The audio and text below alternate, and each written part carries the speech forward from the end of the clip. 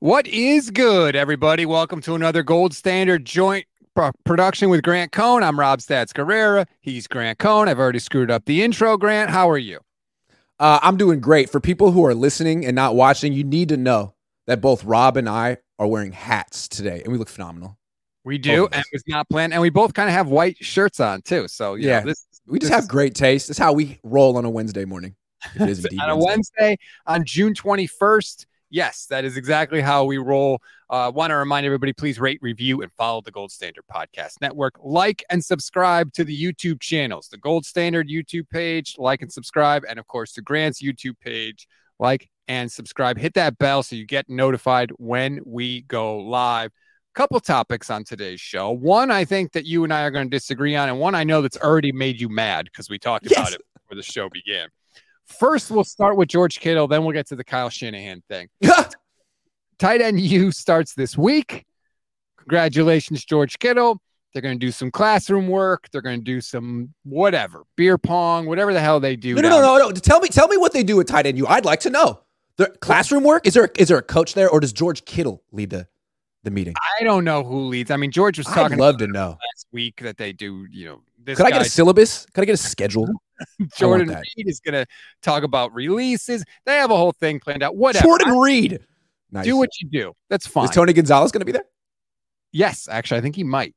Boom. Yeah, that's definitely a guy you want to learn Summit. From. Congratulations. My point on George Kittle is I think that how he ended last year was huge for him, because I think if he doesn't have the year he had last year, I don't know if he's still on the team this year. And I think he needs a big year this year to be on the team in 2024. Are you with me there? I am with you there. And I think people may forget this because a lot has happened in the last year, like, the season and Javon Kinlaw. But like before all of that stuff, I was the guy saying trade George Kittle, and people were mad at me for that. And then they were mad at me for Javon Kinlaw, which was bigger. But in like February or March, I was like, no, January. As soon as the season ended, I'm like, what are they paying George Kittle $20 million a year or whatever, $17 million a year for? The guy ended the season in the playoffs catching like 30 yards a game. He's almost 30. Get rid of him. And the season started that way for him. He was hurt. He had a slow start, and all of a sudden Brock Purdy took over, and in the red zone, Brock's like, wait, where's George? Where's George? For the first time in George's career, and all of a sudden it's like, oh, wait, keep George. He's really good. So, yeah, I feel like he kind of answered those questions. He has to do it again, but now I'm sort of looking at Debo like, okay, what about you? Like, you were carrying the offense like George at one point, but now you're not, and we got to see. Now you're very expensive, so you got to justify that. Debo. I think that I agree. George, at the end of the year, his touchdown pace was incredible. He had a quarter of his career touchdowns in the 5 games with Brock Crazy. Purdy. Shout out to Sawed. I blame Jimmy for that, man. Like, you had this all-time great tight end in his prime, and you couldn't get him the ball in the red zone, and Brock comes in and he could do it. Like, come on, dog. And Kyle too. It's like Brock has to go off script to find him. But come on, guys. It was a little weird. I talked about it many times how frustrating it was. I told George to his face when I interviewed him, I didn't think he scored enough touchdowns. He didn't really like that, by the way. What tight end isn't a threat in the red zone? Like, all tight ends. I never understood that about George Kittle, and I always felt like it's not a George thing. It's a Kyle and Jimmy thing, and Brock proved it. So shout out to all 3 of them. I mean, 2 of them. Sawed says, easily the best duo for 49ers podcast. Grenade says, weak-ass podcast. So shout out to Remember when people used to raise the roof? I don't know why they were raising the roof, but they used to raise it in the 90s. So I'm raising the roof. Man, that video clip's going to live forever, Grant. So thank you for that. The Kittle thing, though, he did put up a lot of touchdowns, but if you look at his numbers, and I'll try and pull them up here real quick. They were down from 2021. Was still like 765 yards. Yeah. Like, look at his games down the stretch last year, right? The Miami game, 2 catches, 22 yards. Tampa Bay, 4 catches, 28 yards. He had a big game against Seattle and a big game against Washington, but then against the Raiders, 4 catches, 23 yards. Yeah. There's too many of those. So he needed those touchdowns, because otherwise you're looking at him and you're like, I know he's a good blocker, but damn. Can I advocate for George here? Because I feel like, even though I don't think George likes me, or I don't, whatever. But I feel like it's tough. It all comes back to Kyle. Kyle's calling the plays. And it's just who he decides to feature that week. A lot of times he does this to Ayuk. You know what I'm saying? He doesn't do it to Debo or McCaffrey, but he will kind of take turns who he's featuring Kittle or Ayuk that week. And I think with Kittle at this stage in his career, it is probably smart not to feature him every week. Like, he steps up in the primetime games. He destroyed Arizona and Mexico City. He didn't destroy, but he had big plays against the Cowboys. He steps up when you need him, for sure. I do agree that some of it has to do with Kyle. Absolutely. I definitely agree. Like pacing, although he doesn't pace McCaffrey. No, he absolutely does not. But at the same time, like, if that's going to be your philosophy, then why are you paying this guy that much money? And that was always my thing, is I think the 49ers were going to get to a point where they looked at it and they were like, this just isn't an efficient allocation of resources. And Kittle knew it too, because he was talking with Mike Silver before the year began about how he's not going to take less money. And if the Niners won't pay him, somebody else will. So I think George was very aware of it going into last year too. Well, you got to remember when he signed this extension, like where the Niners were. It was coming off 2019, and he was the offense in 2019 more than Debo, more than anyone else. Mm-hmm. And so he's not anymore. He's still a great player, but he's like the third option in the passing game, maybe second or third, maybe fourth some days. You know what I'm saying? Like on those. So you're paying him $19 million a year, and he's almost 30. That's why I said last year, hey, trade him now. I'm not saying he's washed, but trade him a year early as opposed to waiting, and he's getting expensive. But after the year he came off, he still has tremendous value. You could trade him. You could keep him. I mean, look at how Travis Kelce's doing into his 30s. So I'm almost backing off of trading Kittle a little bit. I feel like he and Brock have something going. And unless his body breaks down, like, I'm putting this against Kittle against Debo. Whose body's going to break down? Last year, I thought it was going to be Kittle. Now I'm like, I don't know. It might be Debo. You know, like, Kittle actually seems like he's losing weight and kind of changing his body type so he can have more longevity, while Debo has the thickest legs I've ever seen. He's thick with 8 C's, 8 of them. So I don't know. We'll see. David says huge catch against the Cowboys, the bobble for a clutch first down. That was a huge catch. Absolutely made some massive. Did they win without that play? I don't know. They were not doing anything. Shout out to YouTube channel member JM617. All Kittle needs to do is get fed the ball and he'll do the rest. That's what he has shown in his career. If you feed him, he'll produce the yardage that Travis Kelce will produce. And but again, will he stay healthy? Right. Kelce stays healthy because his he doesn't play as physical. My thing is, whatever the reason, the salary is the salary, and teams don't like to pay a high salary and not get that much production out of it. Now, we'll see. True. I think he could have a massive year this year. I think he has. Well, let me ask you, who has the most stake in the outcome of the 49ers quarterback situation this year? Is it Debo? Is it Kittle? Or is it Brandon Ayuk? I think it's Ayuk, because Ayuk's fighting for that second contract. Debo and Kittle have already gotten it. Kittle's working on the third. Debo's working on the third. But they're all essentially like, they all have achieved generational wealth. Ayuk is very wealthy because he was a first-round pick, but no. I think this is his year. Just hearing how the players and coaches are talking about Ayuk, it sounds like Kyle is coming into this season anticipating featuring Ayuk more. Ayuk already made his point, like, I'm the fourth option on a run-first team. What do you want from me? Everyone's saying he's tearing up these practices and that he's going to be – I mean, you have a lot of his teammates saying he's going to be asserting himself as one of the best wide receivers in the league this year. That, to me, says Kyle's saying it. That, to me, says Kyle's going to call more give him more targets, which he freaking earned. He deserves it. He's like 25. He's ascending. Come on. And one thing about Kyle I'll give him credit for, he seems to cater to players who are in contract years. He doesn't work against them. When Debo was in a contract year, he gave him all the targets he needed, and he got him paid. So he's given Ayuk a lot of tough love. Now it's time to get Ayuk paid. He deserves it. I think Kyle comes through. The weird thing with Shanahan is, like, with the Niners, it's like you said earlier, right? Who does he want to feature this week? But that's not always the way he's worked. I saw Kyle Shanahan make Pierre Garçon lead the league in catches. So, like, he knows how to feature guys and feed guys.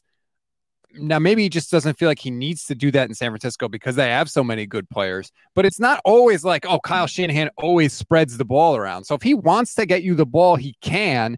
Do you think that's going to be an issue? Like, if we're halfway through the year and Ayuk has had, like, you know, the two kind of quote unquote feature games, and then he's not getting the ball, or Kittle's not getting the ball because Ayuk's blowing out. Like, do you think that there's going to be some kind of strife there? Maybe, but the way I think about it, me and Kyle think alike because we like each other and we're both geniuses. So the way I would do this is it's a long season, right? Debo has had injury concerns. McCaffrey's had injury concerns. Kittle has had injury concerns. Ayuk has not. So to me, Ayuk is going to drive you through the regular season. You're going to run the ball a lot, but when you want, that's your number one receiver. Throw to Ayuk a lot. He can take an increased workload. You don't have to worry about pacing him. He's 25 years old. Let him take it through the regular season and then get Kittle, Debo, and McCaffrey to the playoffs healthy and then figure it out from there in the playoffs what your pecking order is. But I feel like Ayuk should have a huge regular season because he's durable, he's young, and he's got money to make, baby. Yeah, he's going to be motivated. And people, I sometimes have a negative connotation with that. Like, oh, it's in a contract year. Like, yeah, dude. Like, it doesn't mean he wasn't trying previous years, but there's a difference when you've got tens of millions of dollars at stake. Like, it's just going to be different. Yeah, you could have tens of hundreds of dollars at stake, and people in the chat would be like giving the most laser focus they've ever given to anything in their lives. So, yeah, hell yeah.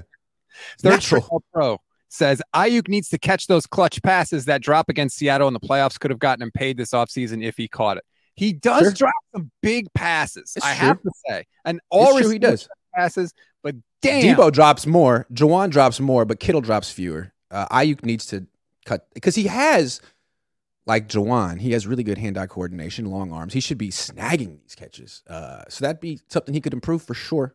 We can all remember his drops from last year in the end zone. In the end zone, multiple in the end zone. That Brock play, I mean, my God. That if he makes that catch, that's like an all-time play. Like, people are like, maybe not an all-time play, but it's a great play, and people are saying, look at Brock as the man. He's so mobile. Like, that would have been his number one highlight. Yep. But we forget about it because it was incomplete. Yeah.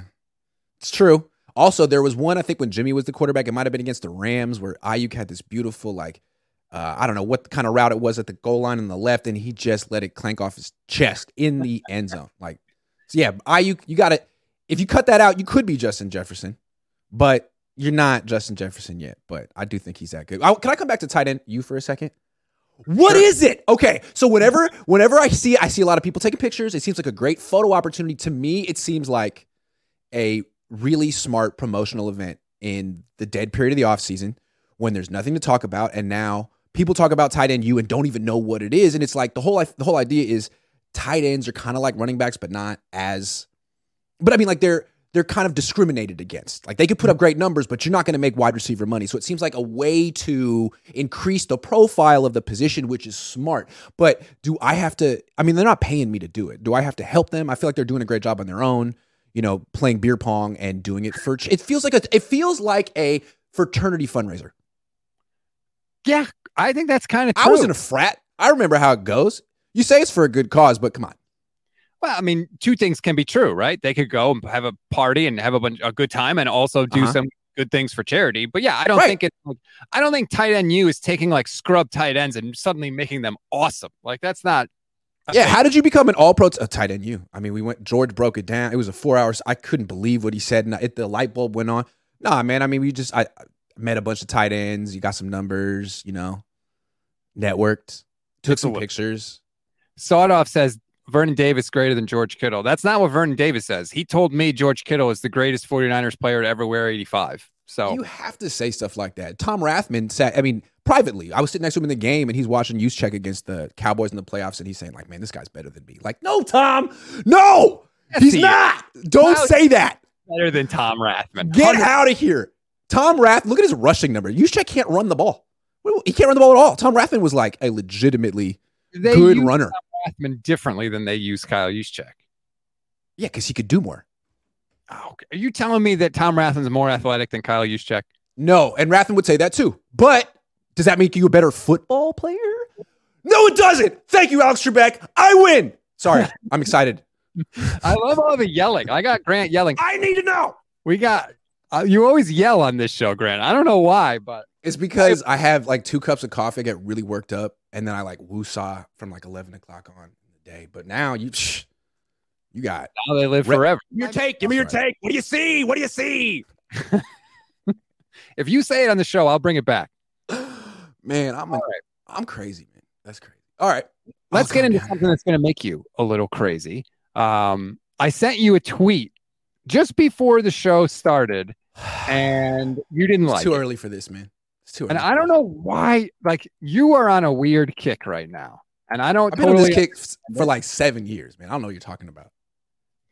I'm trying to stall so I can pull up the tweet. Here's how I describe it. Kyle Shanahan to me is like Ferris Bueller. Okay. Everyone loves him. He's universally lauded. Everyone agrees he's the greatest. And I'm like his sister in the background being like, are you kidding? No one sees this. He's clearly faking. Are you kidding? And everyone's like, why do you suck? Leave it. Why don't you go work on your own personality? I'm like, fine. That's how I feel, like Ferris Bueller's sister. So Jordan Reed tweeted that over the past year, she's been making an audio documentary with some geniuses, The Athletic called The Play Callers. It's about the rise, evolution, and clashes of the NFL's youngest coaching tree through the voices of those inside it. And it features Mike McDaniel, Matt LaFleur, Sean McVay, and yes, Kyle Shanahan. And wait, did they all coach together? I had no idea. This is groundbreaking. Next, you're going to tell me that Kyle Juszczyk went to Harvard and that Talanoa Hufanga works out with Troy Polamalu. Is that correct? Wow. Groundbreaking. You know what I like is that finally Kyle Shanahan is getting his due. This guy has been working in anonymity for 15 years. No one knows who he is, but finally people see that he is the preeminent scholar in the league. It's just nice to see someone get the credit after all these years. I love to see it. Why does that bother you? I've never seen a coach in the NFL who hasn't won a Super Bowl get this much constant credit all the time. It's June 21st, and we have like long audio think pieces about how great the Shanahan. It's like, man, they have one Super Bowl. Can we chill? There are very good things about this coaching tree, but it's a lot of hype. It's a lot of owners being like, this is the hot scheme. I want it.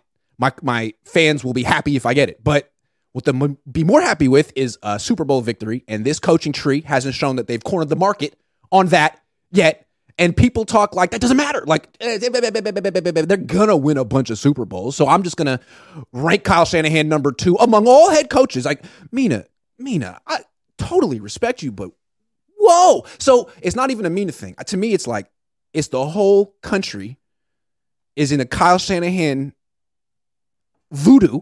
And I feel like I'm the only person that's like, man, can we just also say a little criticism? People are like, no, shut up. He's great. I'm like, all right, fine. Okay. All right. Fair enough. Have it your way.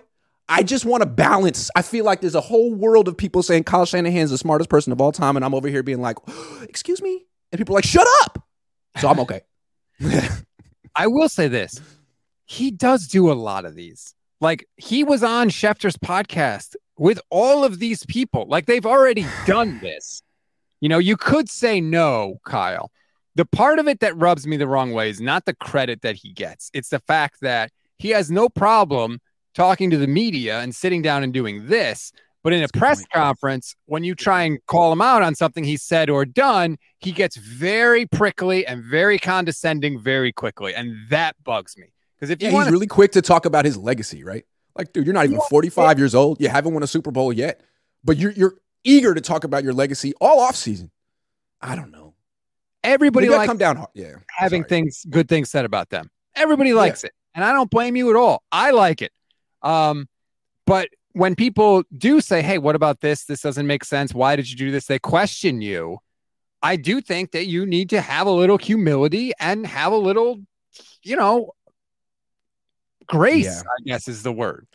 I guess what I would feel is like Kyle, there's a cult of Kyle. There's a cult of people who feel he's the smartest, best coach, and they can see it and other people can't, and that he's essentially above criticism. And I think that he kind of feeds off it a little bit. If there were a cult of Grant that felt that way, I might feed off of it too. It's very, intoxicating to have so many people telling you that you're a genius and that you're right all the time. And I'm sure he's got a lot of people in the building that tell him that too. But that's kind of the problem. It's kind of the problem. But two things can be true, right? Kyle can be all the things that people have said about him while also not winning a Super Bowl. Like, why can't both of those things be true? Yeah, no, they can. I guess I don't have a problem with Kyle. I think my problem is the meta conversation about Kyle. I feel like he gets so much credit for someone who hasn't won a Super Bowl yet, and it's a little outweighed. And it's like when you try to even the scales and say, well, what about this and this and this? You get met with so much resistance, and that's what bugs me. That's it. It's not even Kyle so much. It's just like the Kyle conversation. So I feel he gets a little too much credit. And when you try to push back, people say like, hey, you can't criticize him. He'd get a job in 5 minutes. It's like, okay. So he's above reproach. What coach in the NFL is above reproach? He's got every excuse. He doesn't have the quarterback. He had injuries. Like, yeah, man, like you're the head coach. You're responsible for everything. I mean, a lot of teams will want him. But at the same time, he's somewhat flawed. Yes. That makes him interesting. Flawed. That's the person. All coaches are flawed. It's not just Kyle. They all are. Reed still doesn't know how to manage the clock. Chris That's true. Tallarico says Kyle is an okay system offensive coordinator. He hasn't proven anything other than that. In my opinion, he hasn't proven anything yet. I thought I lost my mind when he was ranked number 2. What the hell is a system offensive coordinator? That doesn't even make any sense. Like, what is that? Whoa. You get worked up about Kyle. Look. I'm going to try to stay very calm today and see things from both sides. I don't want you to be attacking people that get on Kyle, okay? Let's try our best to be even-handed to the people, because some people feel this way. The thing that I think is interesting about Kyle is that he really has had a phenomenal defense for like 4 years in a row. And he gets credit for that. He's the head coach. But he also floats back and forth between 8 different roles in this organization. And when you just look at him as the OC, is he a genius? Like, yeah, when his defense is number 1 and he has Christian McCaffrey and Deebo Samuel and Brandon Ayuk, like, there's a lot of, that's a fair thing to point out. Hell of a defense. Yeah, but they were scoring 33 points a game down the stretch. That doesn't just happen. The Panthers weren't scoring 33 points a game. They had Deebo Samuel. They had Christian McCaffrey. So a lot of talent on this offense. Yeah. And guess what they did? A lot of talent. They kicked everybody's ass. Like, it's really everybody. They were scoring 33 points a game. Not everybody. They scored 19 against Dallas. They got knocked out in the first round against Philly. They didn't win the Super Bowl, but it was a nice run. It was a really exciting month and a half. I loved it. It was kind of like when Jimmy Garoppolo took over, man. They put up 44 on Jacksonville, who went to the AFC Championship. That was so exciting. It felt like, that's legit. You put up 44 on Jacksonville, you're a legit offense with a legit quarterback. But then it didn't work out that way because it was just a small sample size. So I don't know. I'm going to keep waiting on Brock. But I like him, and I like this offense. It's very talented. I'm waiting on Brock too, but we're talking about the offense and how good of an offense Kyle has. It's just that, like, games are won and lost in the trenches. And the Niners have a great left tackle and, like, a serviceable rest of their offensive line. So when they go against one of these dominant D-lines, they kind of cave.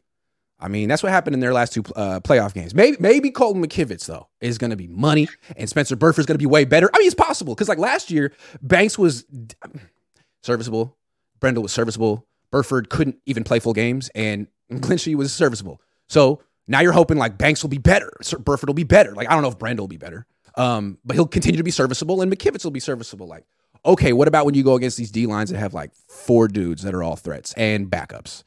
Can you run on that all day? Like, what are you going to do? Or are you just going to survive? I don't know. Can anybody run on those teams, though? I don't know. Like, Kyle's the only one that has trouble. I just don't know what a system offensive coordinator is. The offensive coordinator is the person that makes the system, right? A system quarterback is somebody that operates within a system that can't make plays outside of structure. The coordinator creates structure. So, the idea would be you have a system in mind, and you're finding players to fit certain roles. The Pierre Garçon role. I need the Travis Benjamin role. I need that kind of thing. Or, hey, man, I got this talent. I got this kind of quarterback. I'll build an offense. I don't care. I'll build a new system. That was sort of what Bill Walsh, I think, was trying to do. I don't think he was like, I need to do the West Coast offense. Screw throwing the ball down. It's like, okay, I got Joe Montana. What am I going to do?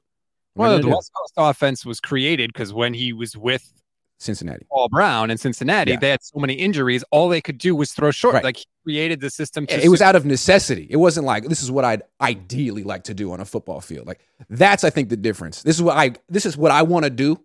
Okay, well, you're a system offensive coordinator. Gruden was a little bit like that. Very stodgy. Like, I want to throw spider 2-wide banana. I want to have a very controlled passing offense where I throw 5-yard passes. Like, okay, John, well, eventually you're not going to evolve. You're going to get figured out. And then you're going to be, not coaching in the NFL anymore. But that's not Kyle yet. I think Kyle's offense has evolved. I think if you go back and watch how it started in 2017 versus how it is now, I think it is. Chris Forster, 19, he came in. He really improved that run game. Before it was Tom Benton, now it's Chris Forster. I think he's very important. He didn't just appear. No. Whoa. Why was Chris Forster available? You remember that? Yeah, because he was doing. He was over there making like $2 million a year with Miami. Then they had to fire him. And the Niners brought him back kind of covertly, put him in the front office, and then they brought him. He's a really good coach who was funny. When McDaniel went to Miami, someone asked like, "Oh, how's your run game going to be?" And Kyle's like, "It's kind of funny that people say that because Forster taught the run game to Mike." Like, Forster's been around, man. Forster was with his dad. So I'm not taking credit away from Kyle. Kyle brought in Forster, but like, yeah, like that guy's a great coach. And that's on him and Turner together. That run game is legit. It's really good. You don't need Mike McDaniel. Mike McDaniel's run game in Miami sucks. Sucks. Well, because he's got all the old 49ers running backs running it. Chris chimes in again. Kyle's issue is the Moneyball problem. Works in reality. It doesn't lead to championships. He needs dissenting opinions, and he doesn't have it. Chris. I agree with that. Chris. I agree with that. Every team in Major League Baseball does Moneyball. Analytics have taken over Major League Baseball. Every team does it. Guess what? It does win championships. Like, you've lost that fight. Oh, wow. You said you lost, Chris. I think you won. Like, man. What he's saying is that he's trying to go Moneyball at quarterback. He's trying to be cost effective at quarterback and offensive line. Those are the two last positions I would go Moneyball at. Linebacker, running back, wide receiver. Yes, absolutely. Offensive line and quarterback. Interesting strategy, Cotton. Let's see how it works out for him. He does have positions that he flat out refuses to invest in. Absolutely. D-line isn't one of them. No. Spare no expense at linebacker. Sure. But offensive line, it kind of keeps the quarterback upright. Left tackle, he'll pay for. Center, yeah. He's been willing to pay for. He's not paying for it right now, but they gave Weston Richburg a massive contract. Mm-hmm. They are willing to pay for it, but they don't pay for guards. They don't really pay for right tackles. And that's a fair criticism, I say. If you want to say he invests in the wrong things, I'm there. Again, I'm not trying to tell you Kyle Shanahan is perfect. I've been critical of him. I'm not trying to tell you he sucks. The thing that's intriguing about Kyle is if you decided he's not going to win a Super Bowl for you, man, we've given him 8 years. He's not going to do it. We got this great team. He's not the right guy for us, yada, yada, yada. You don't fire him. You could actually entertain conversations like, well, what's he worth in a trade? What is Kyle Shanahan worth in a trade? Oh my God. I think it's astounding what he would be worth. Gruden went for 2 1s and 2 2s plus money. 2 1s and 2 2s. Gruden. Okay? And he never had this type of hype that freaking Kyle Shanahan. You might get 3. You might get the entire Trey Lance package back for Kyle Shanahan. So if you ever feel like he's plateaued, he's not going to change, he's stuck in his ways, he's good but not good enough, that's a heady conversation to have. It's not like you just fire him and say, well, let's bring back Jim Tom Sula. No. It's not like that. But again, you have to trust the Yorks to like do that correctly. And no one in the world would actually trust him to do that correctly. And Kyle has to agree to the trade. You can't just trade him. It's not like a player where you could just trade him. Kyle has to agree to it. Is that true? Yes, it's different with coaches. That's too bad. You can't just ship him off. But you're right. I think the haul that he would get would be incredible.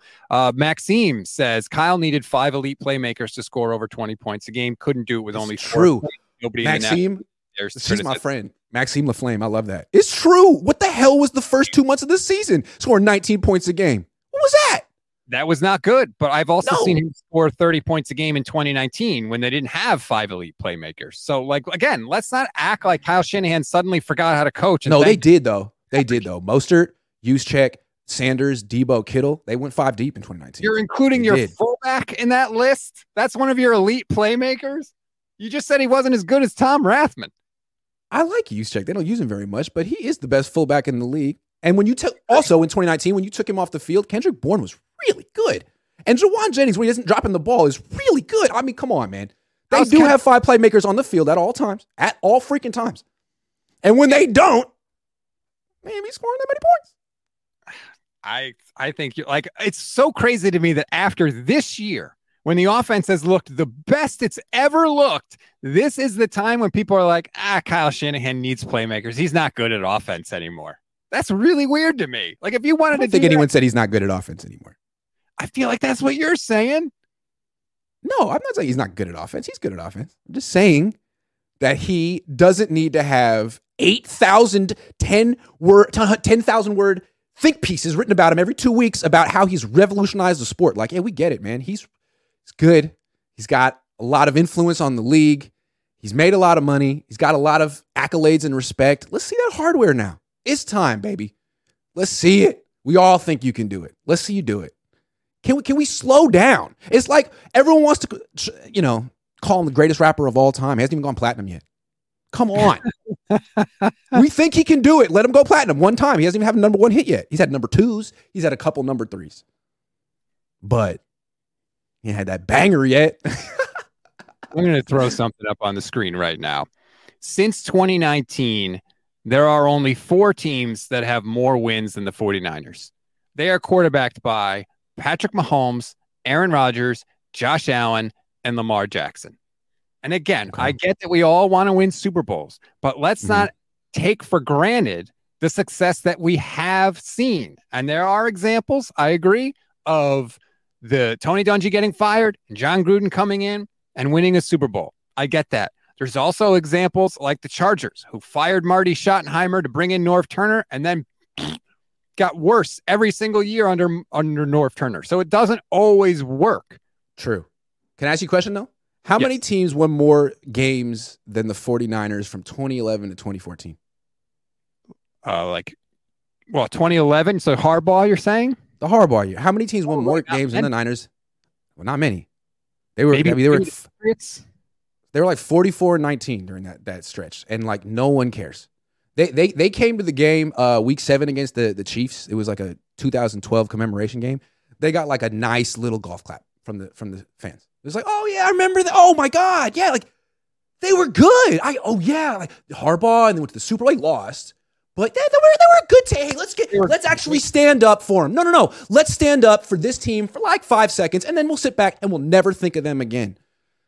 That's what happens when you don't win a Super Bowl. So yeah, it feels good now. They're relevant. We could talk about them. They've had this nice run of success, but in 10 years, if they don't have the hardware to match, we'll see them one day at Levi's and be like, oh man, that was fun. I remember that era. Throwback Sunday. Great time, man. The nostalgia is just wonderful. Okay, let's never think about them again.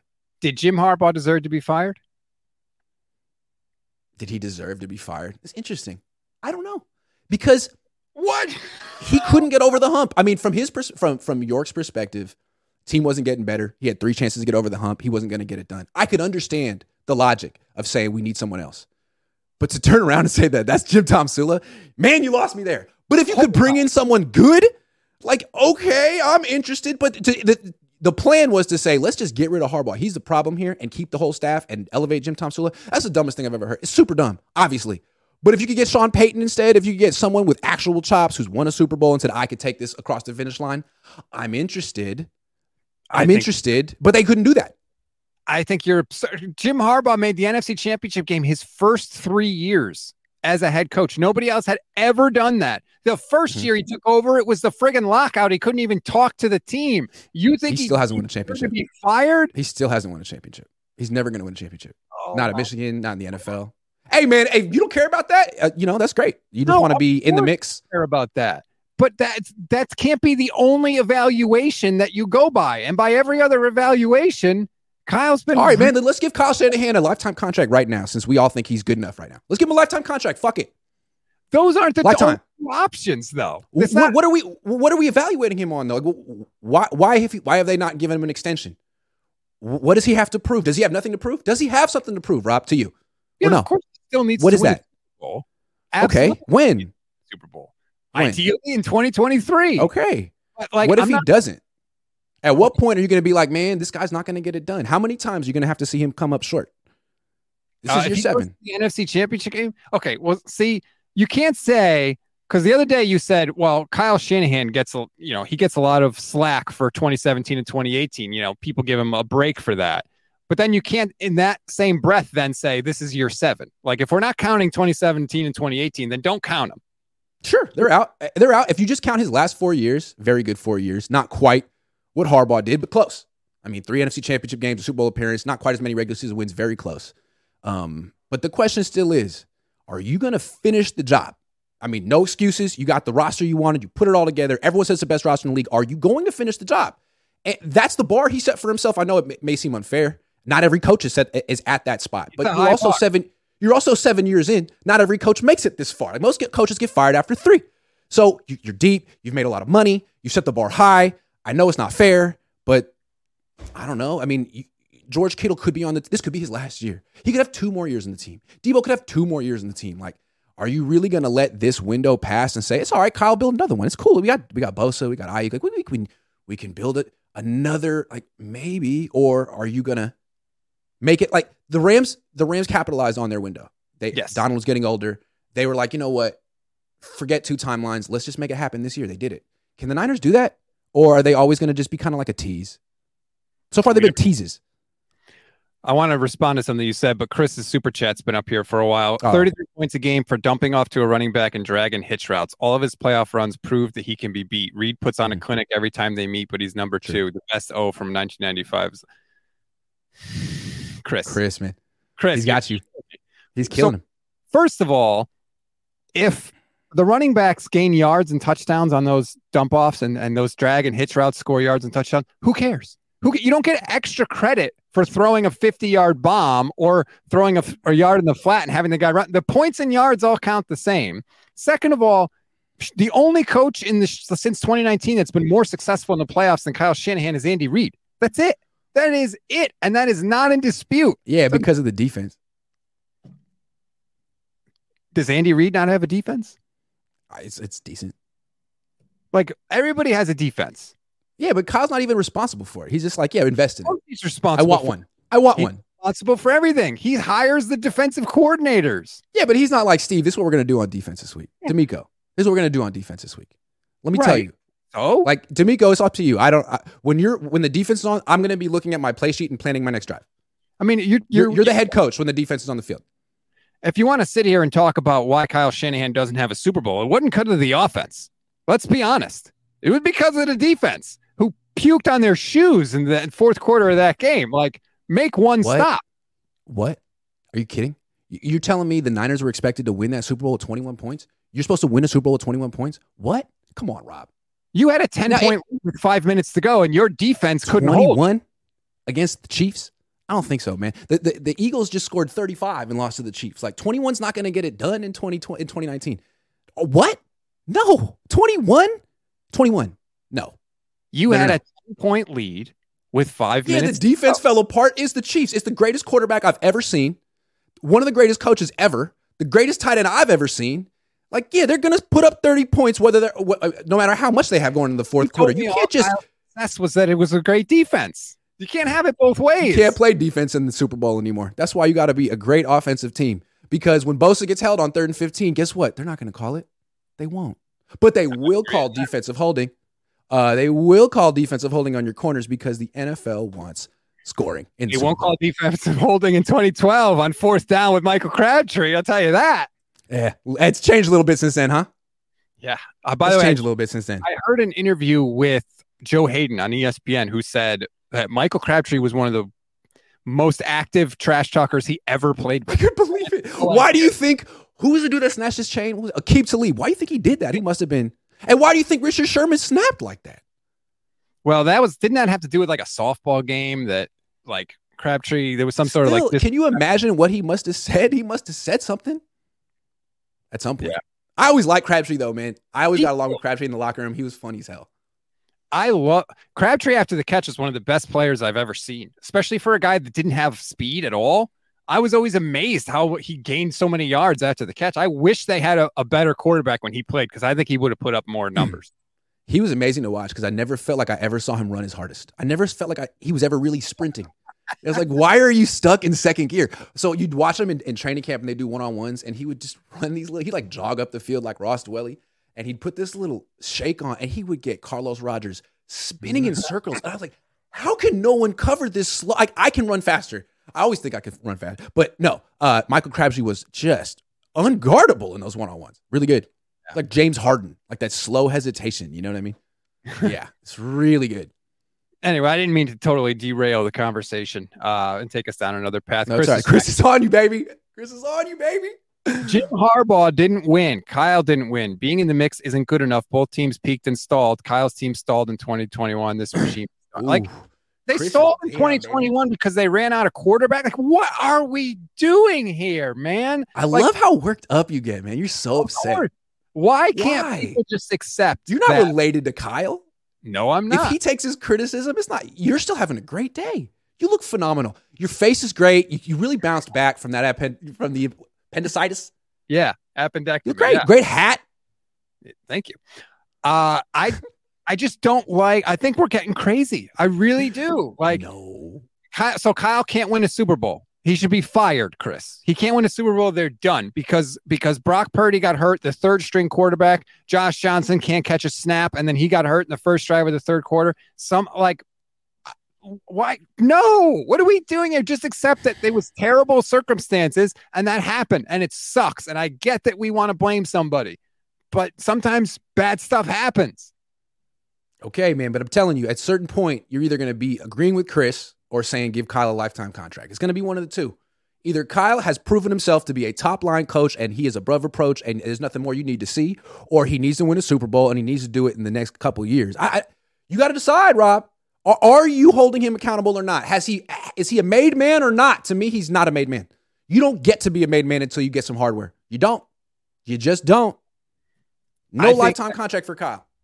I'm not giving anybody a lifetime contract. Stop trying to put me in this box. What about me? Well, I'm putting you in a box. I've been watching True Blood all week. That show is ridiculous, man. I've never seen it. You watched True Blood? Oh, no. Yeah, it's hilarious. It's really funny. Chris says, Rob, you can win games dumping off to running backs. You can't win chips that way. Didn't Bill Walsh jump the ball off to his running backs all the time? What are we talking about here? My God.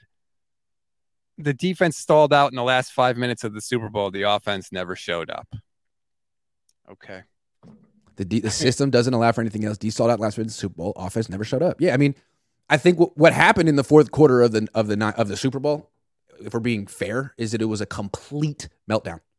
A complete meltdown. The offense wasn't for sure. So I don't think it's even really does anything to say, well, it was more the offense than the defense. No, you're a team. Both you guys freaking blew it in the fourth quarter. Saleh, Kyle, Bosa, Jimmy, like all you guys. Like don't even dare try to not put the blame on yourself. You all get it. That's why you all went out to see Lil Wayne that night, because you all got it. Hold on, but then they all get the blame, but yet you're saying Kyle's only good in the playoffs because of the defense. Well, I'd have to say that the defense has been the best part of the team for 4 years in a row. I mean, if we're being honest. Yes, the offense has had spurts where they've been dominant. Spurts. The defense has been remarkably consistently elite for 4 years. It's amazing. And to the point where our good friend Vish is wondering, how long can they keep this up? Can you really have an elite defense 5 years in a row, 3 coordinators? History would suggest no. So it'll be very interesting to see if with the new coordinator and like 5 new starters on defense, if this defense does take a step back, what will this team do? Because as you said, they were scoring 33-something points a game down the stretch. Maybe this is the year the offense actually is the best unit on the team for the first time. They may have to pick up the slack a little bit because you're right. It's expecting a top 5 defense for half a decade is a little crazy. Yeah, because the defense is the kind of thing where you have one injury. Let's say Diamador Lenore gets hurt, and you think, oh, that's not a big deal. It's just Diamador Lenore. Okay, well, who's replacing him? Is it Ambry? Well, now you have a huge weakness in your defense. So, like, you're only as good as your weak.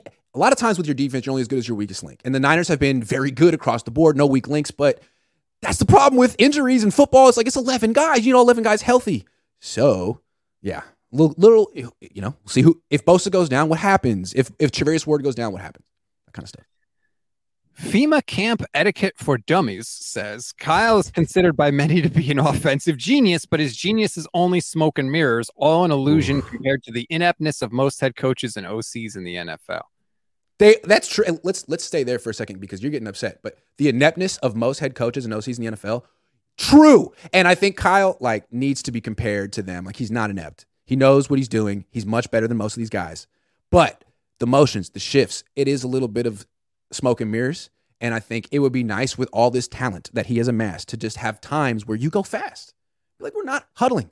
We're going fast just because we want to dictate with our offense. So much of their offense is, let's chew up the clock. Let's play complementary football. Let's set up our defense. Let's run with our defense. Like, yeah, sometimes you want to be able to go fast on offense, especially when you're playing teams like Kansas City. Just saying, you want to be able to do that sometimes. And I'd like to see Kyle do that. With all this talent, you don't need to waste time on offense. You don't need to. It's put people on their heels. It's so weird to me that people are like trying to discount success on smoke and mirrors. Why? Because you confuse a defense? Isn't that what literally every offense is trying to do in the entire league? Like, why does every criticism of Kyle Shanahan bug you so much? Like on a visceral level, you're emotionally upset. You can't take it. Like illogical arguments. That's what bugs I think it's a logical argument. You just disagree with it. No, it's illogical. Fair to disagree. It's illogical. You have a guy criticize Kyle before a play, and suddenly that's smoke and mirrors. Like that play doesn't count. Like, what do we do? No, it does count. It does count, but it's problem. It's window dressing, as coaches call it. It's window dressing. You don't need window dressing to have a successful offense when you have the most talented skill position players in the league. You don't always have to motion 8 times and slow down. You're making it about yourself at that point. And that's what happened against Dallas. They were doing look at you, man, relax. They were doing way too much cute stuff against Dallas by their own players' admission. McCaffrey and Juszczyk went up to Kyle mid-game and said, can we just line up and take it to these guys? And Kyle said, okay, and they won. Sometimes you got to do that. What plays is Kyle Shanahan allowed to run? Just tell me. Can he put guys in motion? No. Because he just have to run dives straight up the middle every time? Would that then do whatever he wants to do as long as he wins a Super Bowl one day. Otherwise, I'm not going to be that impressed. That's crazy to me. That's insane. Is Dan Marino's career not impressive because he doesn't have a Super Bowl? Now we're comparing a head coach to a quarterback who played on a team with no receivers and like no defense. Like, I think it's a different situation. No, you didn't answer my question. Is Dan Marino? It's a stupid question. I love you, but it's a stupid question. Why? We're comparing Dan Marino's Hall of Fame career, a quarterback, to a head coach that has not impressive because he doesn't have a Super Bowl. No one cares about Marty Schottenheimer. That's not what I asked. Is Marty Schottenheimer in the Hall of Fame? Is anyone considering him a genius? Like, Marty Schottenheimer had a moment. He was cool. He yelled at a lot of players. Everyone remembers him screaming on the sideline. No one's like, hey, man, that Marty, he changed football, man. Marty Schottenheimer, hold on. Can we do like a 10-part audio series on the Marty Schottenheimer era and talk to people who knew him, talk to his coaching tree? Like, no one gives a shit. He's just another coach who has some good games. What about Marv Levy? Not impressive? No Super Bowls. I do not think he should be in the Hall of Fame. That's a joke. What? I do not think Marv Levy should be in the Hall of Fame. What are you honoring? Losing in the Super Bowl? What? I made there are George Seifert isn't in the Hall of Fame, but fucking Marv Levy is. Fuck that. Sorry. That doesn't diminish. Like, one doesn't affect the other. You can put both in the Hall of Fame. You don't have to have one or the other. If one's in the Hall of Fame, it should be Seifert, not Marv Levy. That's a joke. But I'm not upset at you. I love you, Rob. I'm not upset at you either. I just think that I get worked up about that. Barry Switzer has a Super Bowl. Is he a better coach than Kyle Shanahan? No. Gary Kubiak has a Super Bowl. Is he a better coach than Kyle Shanahan? No. Like, what are we doing here? Head coach? I don't know, man. Until Kyle proves that he can seal the deal, I don't see how you could put him against people who have. What is the Kyle's excuse, man? He doesn't have a good enough team? His roster isn't good enough? Everyone says the best roster in the league. He's had this. He has the best defense. He has the best left tackle. I mean, he has the offensive line he wants. He has the quarterback room he wants. Why can't he get it done? He's just a victim of bad luck every year? Like, I'm sorry. If he could get it done once, I'd be like, all right, man, this guy's legit. He's proven that his formula, system, success works. But until he does that, I'm looking at his whole coaching tree. And the only guy who's ever made it actually work is McVay one freaking time. So excuse me if I'm a little skeptical that this is a little bit hype. I don't know how you can call it hype when a third of the league runs the system. Because owners get caught up in hype every day, B. All the time. Flavor of the month. Have you heard of it?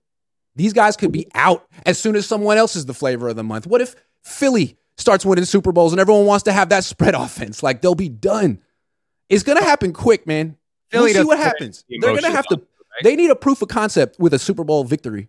Otherwise, owners are going to be like, what are we really paying for here? These guys are very expensive. John McVay just did it. Yeah, because he got Matthew Stafford. He can actually work with a quarterback and keep him healthy. What about the other guys? LaFleur, Saleh. Saleh couldn't keep his quarterbacks healthy. LaFleur's quarterback left. Kyle hasn't kept his quarterbacks healthy. We'll see what D'Amico can do. I mean, there seems to be a little gap with this. And I wonder if, what's her name, Jordan Rodriguez, is she going to talk about the quarterback issue with this, or is she just going to talk about X's and O's? Because frankly, I think quarterback's more important than X's and O's in football. I would like to know if she's going to talk about the fact that, you know, Robert Griffin got hurt, Purdy got hurt, Trey got hurt, and they've never developed a quarterback. But, you know, when Sean McVay just traded for Matthew Stafford, who'd been around for a long time, they won. Great. Just kind of like Mike Shanahan with John Elway. I was trying to trade for Matthew Stafford. Yeah, he should have tried harder. Well, that's fair. Harder. Again, it's, you know, it's not like Kyle thought we don't need Matt Stafford. Like, he was begging to get Matthew Stafford. He admitted that he was pissed when he didn't get him. Pissed. Chris says he got McCaffrey. Yeah. I don't see how did he not get Matthew Stafford if he wanted him? Did McVay just want him more? Stafford and McVay were at the same hotel in Cabo, and McVay was basically tampering the entire time. Which I don't blame it. Like, Good on McVay. Yeah, legendary story. It led to a Super Bowl victory. Does it go on the pinky? I think I would put it on the pinky. It feels like a pinky kind of ring. I'd never wear it. And I would hold it out like this for people to kiss. Hey, hi, nice to do it. How you doing? I'd put it on a chain.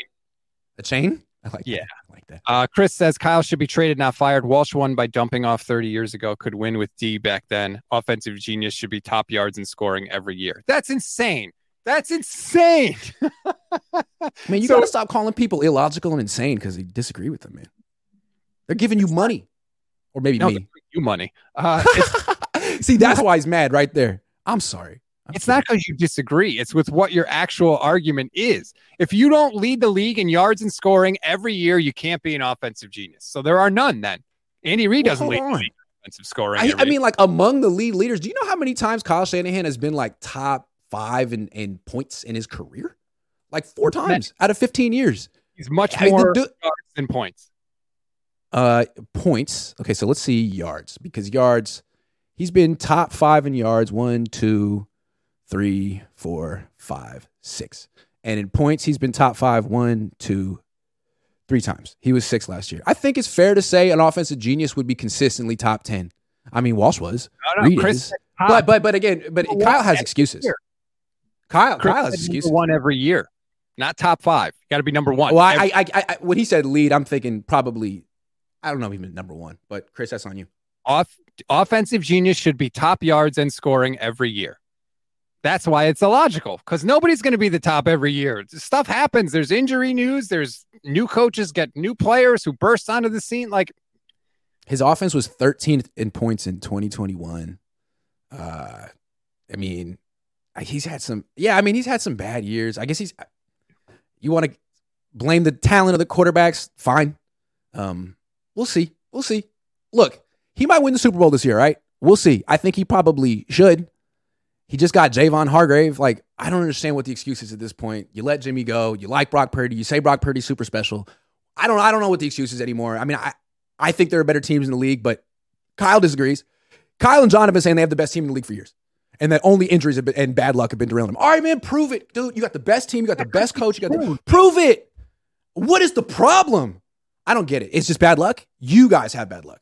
Well, if they're saying injuries and bad luck are the problem, like, everyone has injuries. Quarterbacks in the NFC Championship game. So, like, you're saying, what is the problem? They're telling you the problem. Own it. Fix it. Like, okay, we brought in more tight ends. All right, cool. You fixed it. You got it. Cam Latu gonna make that block this year. Give a pillow under Josh Johnson's head so he doesn't get a concussion in the NFC title game. You sound like Kyle now. I mean, some of the injuries. You're gonna start saying between all your words, and that's when I'm out. I never blamed Kyle Shanahan for the coaching injuries. I never did. For the player injuries, by the way. Crazy Rod 16 says if GS did get fired for not winning enough Super Bowls, then Kyle could get. Oh, George Seifert did not get fired for winning enough Super Bowls. 12-4 coming off a Super Bowl 2 years before, and Eddie was like, "Goodbye." Like, that was a mistake. That was a mistake. That's what I'm saying. Seifert won 2 Super Bowls. There was no question. He's one of the greatest coaches of all time. One of the greatest defensive coaches of all time. But this idea that, you could just fire him and get somebody else. They got Dennis Erickson, and he sucked ass. He was awful. I'm old enough to remember Dennis Erickson. Some of the coaches these Yorks have hired, man. Dennis Erickson. Where the fuck did you find Dennis Erickson, man? Oregon. Like, what?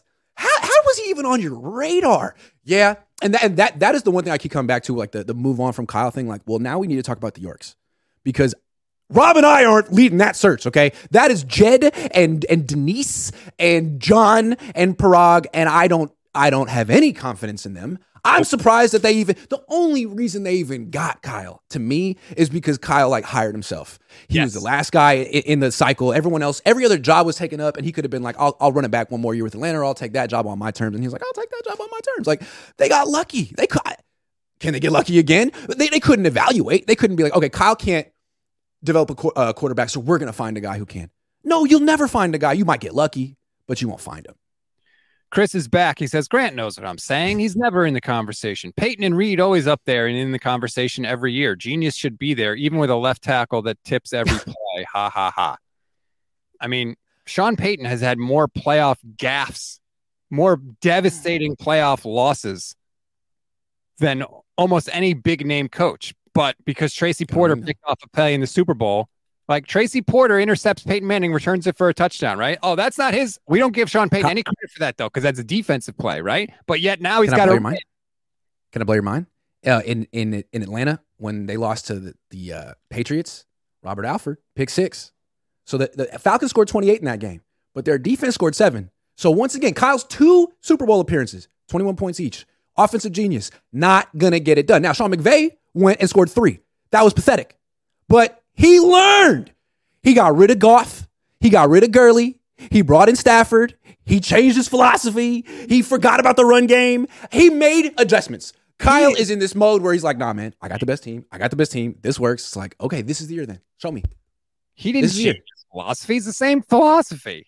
He changed quarterback. They don't run anymore. They were a run-first team. They don't run the ball anymore. They have no run game. It doesn't matter. Running backs. But it's a whole different approach. Like, if from a defensive coordinator's perspective, if you're going to game plan against LA before, it was like, I have to stop their run game first. Like now, when they were in the Super Bowl against the Patriots, they lost because the Patriots had that 6-1 front that stopped the jet sweep, and the Rams were like, oh, shit, that's our entire offense. Damn. Like, now they don't even do that anymore. That's all I'm saying. Like, they're a whole different philosophy and approach.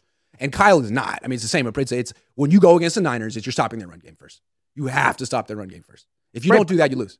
But the run game in and of itself changes. Just because you run the ball doesn't mean you name every play.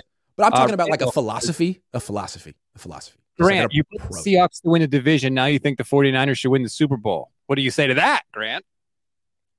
I think the Seahawks are better, and I think they have a better coach. So they have a better coach. I think they're younger. I think they're gonna be better coached. I think they're gonna win the division. I don't know if they're going to win the Super Bowl. So the Niners have to win the Super Bowl even though they're not the best team in their division. They're telling us that they're in a Super Bowl window since 2019. They're telling us they have the best roster in the league. All right, man, well then prove it. I don't think you do, but you think you do. You don't really change anything about your formula on your team. You've been running it back with different guys in the same roles. Like you got Jake Moody. You got your team. What is the problem? I don't understand these excuses. People are like, okay, well, you can't expect them to win the Super Bowl every year. How about 1 year? How about one time with the best team in the league? If you're a great coach and you have the best roster, I think you can win 1 Super Bowl. It's not like Andy Reid in Philly was like wasting the best team in the league year after year. That's not what he had in Philly. The Niners have the consensus best roster. Quarterback not included. But this is the quarterbacks the Niners want. They didn't want Lamar.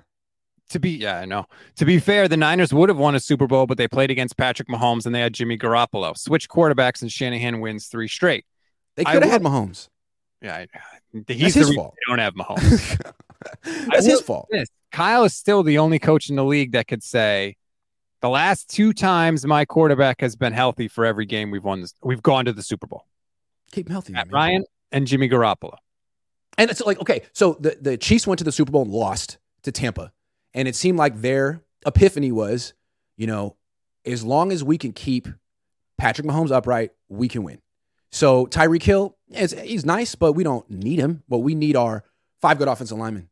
And so they made one adjustment from one epiphany. And I feel like Kyle doesn't do that. Like what change has he made to his overall offensive philosophy? Not like what change what change should he make? He should place a much higher emphasis on pass protection and offensive line. He spends way too much on D-line. It should be on O-line.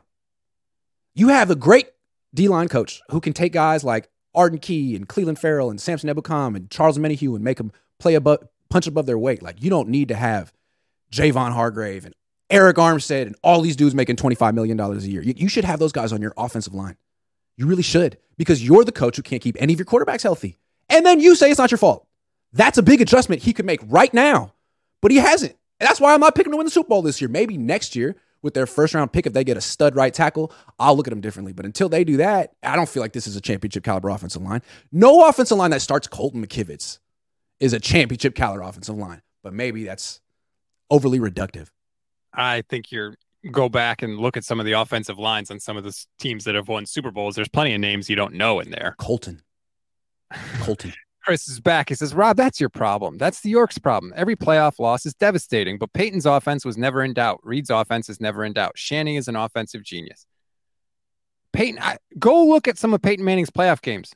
No touchdowns, 4 picks, where he gets absolutely worked by Bill Belichick. Like, again, stop acting like all these guys are awesome all the time and shit. But with Kyle, it's like he gets the offensive genius label because of a clip here and a clip there, and like, oh, look at how open this guy is on this one play, or look at this one, and wow. But it's like, okay, what if you just step back and look at his numbers compared to other so-called offensive geniuses? They don't measure up. But then people say like, well, look at his quarterbacks. Well, he's had injuries. Like, every team has issues. Like, why does he have the quarterback injury issue more than Andy Reid? Andy Reid's never had a quarterback injury issue, ever. What is the deal? Why is that your problem? It wasn't Sean Payton's problem. It wasn't Bill Walsh's problem. It's your problem. Why? It was your problem in Washington. Here, I don't get it. I've never seen like head coages. Now we're giving head coaches credit for getting quarterbacks healthy. Like, that is such a weird, because Drew Brees got hurt one time in his entire career. Before Sean Payton, with Sean Payton, he got hurt one time. It happens every year. How do you not look at yourself? Because if you keep every year. The reason it happens is because they kept relying on Jimmy Garoppolo, who gets hurt every year. If you keep relying on, we'll see if Jimmy doesn't get hurt. Let's see if Jimmy doesn't get hurt this year. He's already hurt. From what happened with the Niners. So let's see if the Raiders can actually keep him healthy, and if the Niners can keep any of their quarterbacks healthy. That's going to be interesting. That is the biggest knock. That's going to be interesting. If Jimmy goes to the Raiders and puts up numbers, that's not a knock on Kyle, because he still has Josh McDaniel. But if he stays healthy, that's the big knock. Kyle. Michael Ruiz says, if our staff and players are going to say they are the best roster in the league, then not winning at all makes you look like fools. Just shut up, play, and win one. That's fair. I'm fine with that. I keep saying we really felt we had the best team last year. It's unfortunate what happened. We really felt, all right, guys, it's time to make it real. Dress it up and make it real for me. Whatever that fucking means, man, but do it. Dress it up and make it real for me, please. And we didn't think we would have a ton to talk about today. That was fun. I got worked up, but I think it was the caffeine. If you say so. I got water and cranberry juice. That's what I'm drinking over here. I don't need any additional help. Jeez. Well, I was just in the hospital. UTI? So. Oh, right. Appendicitis. Good call. Sorry. Trying to, not die before football season. That's always good. That's a nice goal. Don't die. I'm trying to find a way to Niners Cowboys this year. I have to be in Nevada for a wedding that weekend. And I've got people being like, you got to go to the stadium. I've never been to Levi's, never been to a football game, NFL game in my life. So I'm trying. The wife is on board to do it. Why? So I'm trying to make my way to. Why? What do you mean? Why? Why? Football game? Like, I'll take my wife to a baseball game because it's real chill and you can just but football, man, like you better be heading to swivel, baby. Don't wear the wrong colors. Make sure it's dangerous. I'll be in Levi's. I'll be in Niner colors. All right, cool. You got that hat. You got that Kittle jersey. I'm sure there are many Niner fans that want to throw things. You got your Kyle Shanahan Superfans official laminated card. I'm sorry. I take it back. I'm the hater. I'm the negative one. Just one day I'm going to have Kyle Shanahan interview. He's like, so why you hate my guts, man? I'll be like, what are you talking about? I would love to interview Kyle. What are you talking about? Yeah, no. He'll never do it. Maybe I'll. No. What if I tell him I want to, talk about his offensive genius, and then once 10-part series. I just want to ask. I could do that. Maybe that'll work. Last one here. We sneak in Dr. Doom MD. So cringe, Grant. Hurts to someone I respect. Be so clearly emotional and lose objectivity. Please play this back and be critical of yourself. Be better. Be better. Emotional. What are you talking about? This was a great show. Everyone likes except for you, Dr. Doom MD. But thank you for the $5. Although I think that went to you. I don't think so. Sorry. I think all the money. I don't know how it works, but doctor, thank you. It was a good show. Yes, it was passionate. It was fun. I don't remember anything we said, and I'm never going to think about it again, but I enjoyed it. I'm never talking to you again, Grant. No show next week. I respect you too. Kyle is clearly flawed, but also amazing. I just like how upset Rob gets anytime a criticism is lobbed Kyle's way. He just look at his face. He's like, oh my God, it killed. So I just kept it going. It's really funny to me. I'm sorry. Criticize. I like pushing people's buttons, and I know where your button is. Yeah. Pause. Okay. That's it. Have a good week, everybody. We'll talk to you next week.